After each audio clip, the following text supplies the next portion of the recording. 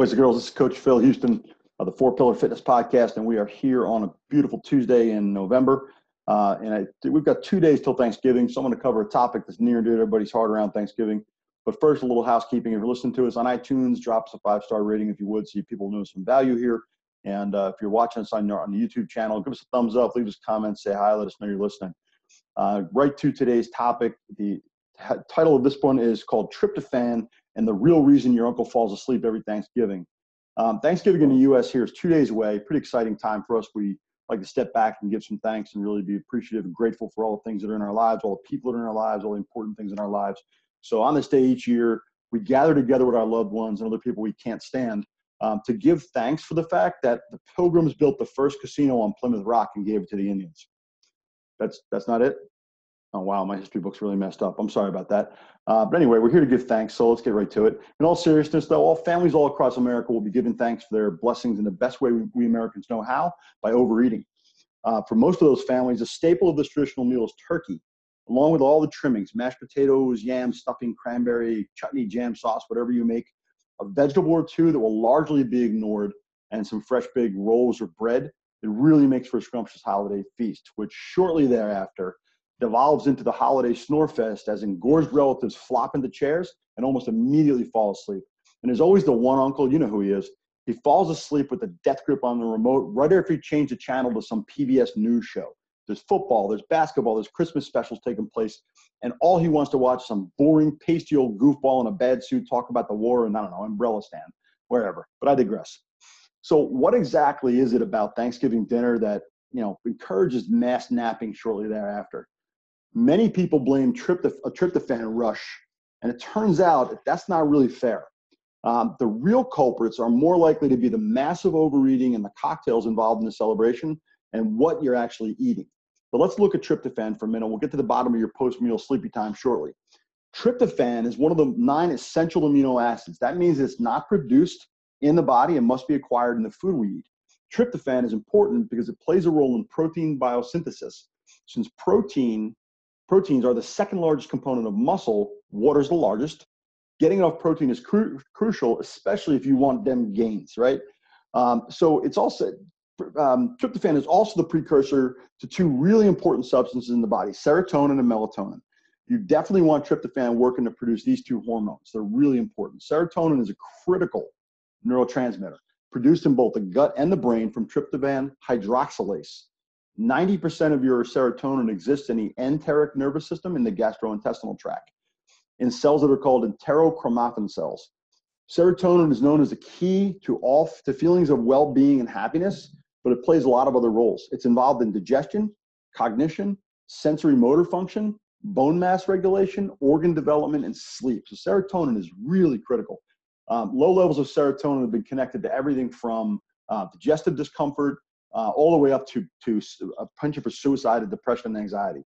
That hasn't been totally proven yet, but we've got a lot of evidence indicating that. Melatonin, on the other hand, is a sleep hormone. It's involved in circadian rhythms or the sleep-wake cycle, blood pressure regulation. It boosts the immune system, and it's a powerful antioxidant.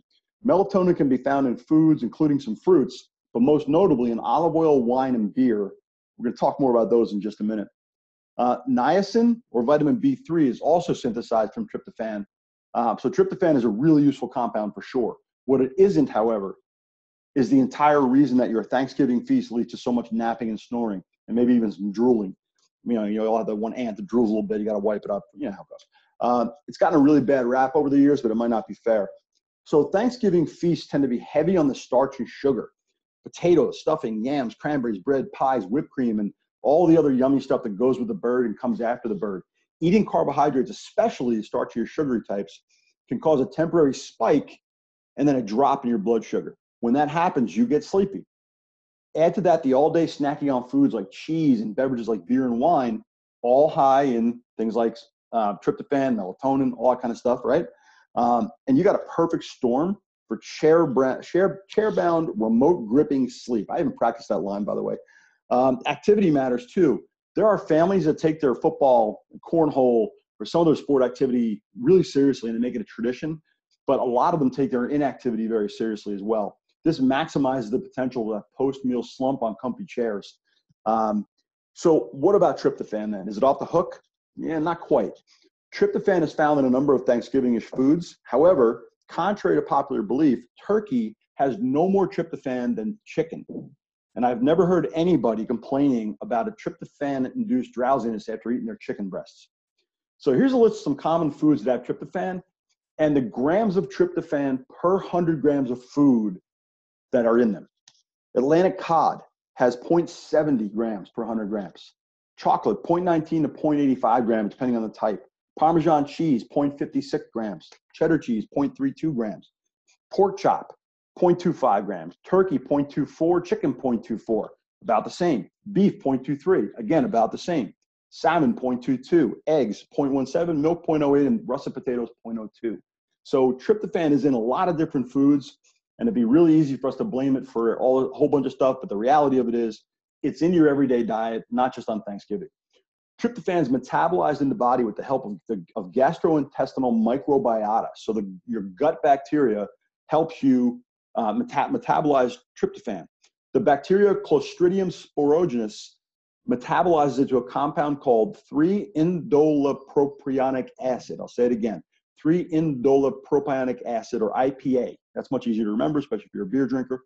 IPA is a highly potent neuroprotective antioxidant. So check this out. IPA is excellent at scavenging hydroxyl radicals. These radicals are highly reactive and can do damage to all kinds of molecules. Hydroxyl radicals can cause mutations to nucleic acids and make a mess of fat cells, and not in a good way. It'd be cool if they would just kick some ass and get them out, but it doesn't work. So by kicking butt on this particular free radical, IPA helps prevent cerebral ischemia, Alzheimer's, and neurological autoimmune diseases. So we really want IPA floating around up in our brain. Some of us want IPA floating around in a nice glass, but this particular one, we want floating around up in our brain. Serotonin, melatonin, niacin, and a killer antioxidant for the brain. Yeah, tryptophan has even been tested as an antidepressant, a sleep aid, and an anxiolytic, meaning a compound that reduces anxiety. That's what that means. Some European countries still market it as a treatment for major depression. Been a lot of proof about that not being really effective. I'm going to go into that in just a minute. So would including more tryptophan-laden foods help you sleep better, be less anxious, and avoid depression? Unlikely. Studies have shown that dietary changes don't increase blood levels of tryptophan. Why not, you might ask? It seems like it would make sense. It seems the transport system that brings tryptophan into the brain is the one that's at fault, since it also transports other amino acids contained in protein foods across the blood-brain barrier. And since these neutral amino acids are also large, they take up space during transport, preventing the plasma concentration of tryptophan from boosting levels in the brain. It's amino acid competition at the blood-brain barrier. So there's evidence that supplementation with purified tryptophan can increase blood levels as well as levels in the brain. However, their effectiveness has been shown to be lower than that of the commonly used antidepressants. So things that are normally available as antidepressants do a much better job of reducing depression than purified tryptophan. In a 2001 review of tryptophan on depression, only 2 out of 64 studies reviewed showed tryptophan as more effective than even placebos. In these cases, the author stated that the evidence was of insufficient quality to be conclusive, and noted that because alternative antidepressants exist, which have been proven to be effective and safe, the clinical usefulness of 5-HTP, which is serotonin, and tryptophan is limited at present. And that was a pretty big study. So there is one way in which tryptophan might cause your post-Thanksgiving feast nap time, but it really has more to do with carbohydrates than it does turkey. Here's how it works. Step 1, you eat the big meal with all the trimmings, all the carby goodness.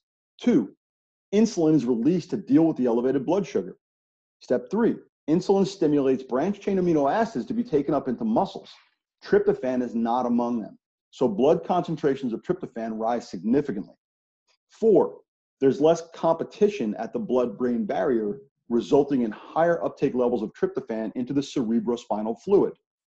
Step 5, tryptophan is converted into serotonin and then onto melatonin.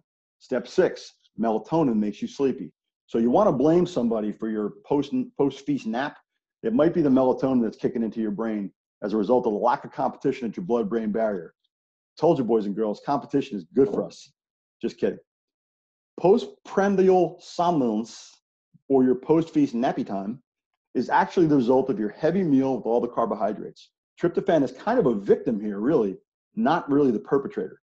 So on Thanksgiving, when you're nodding off in the chair in front of the TV, don't blame it on the tryptophan, at least not directly. Blame it on the stuffing, the potatoes, the yams, and all the other carby goodness you enjoyed. And wake up your uncle, get the remote, and put the football game on already. That's it for today, folks. Keep the faith and keep after it. You know where to find me on the 4 Pillar Fitness Podcast at CoachPhilHouston.com, my website, on Instagram at CoachPhilHouston, and on Twitter at PhilHouston. This has been the 4 Pillar Fitness Podcast, and we are out.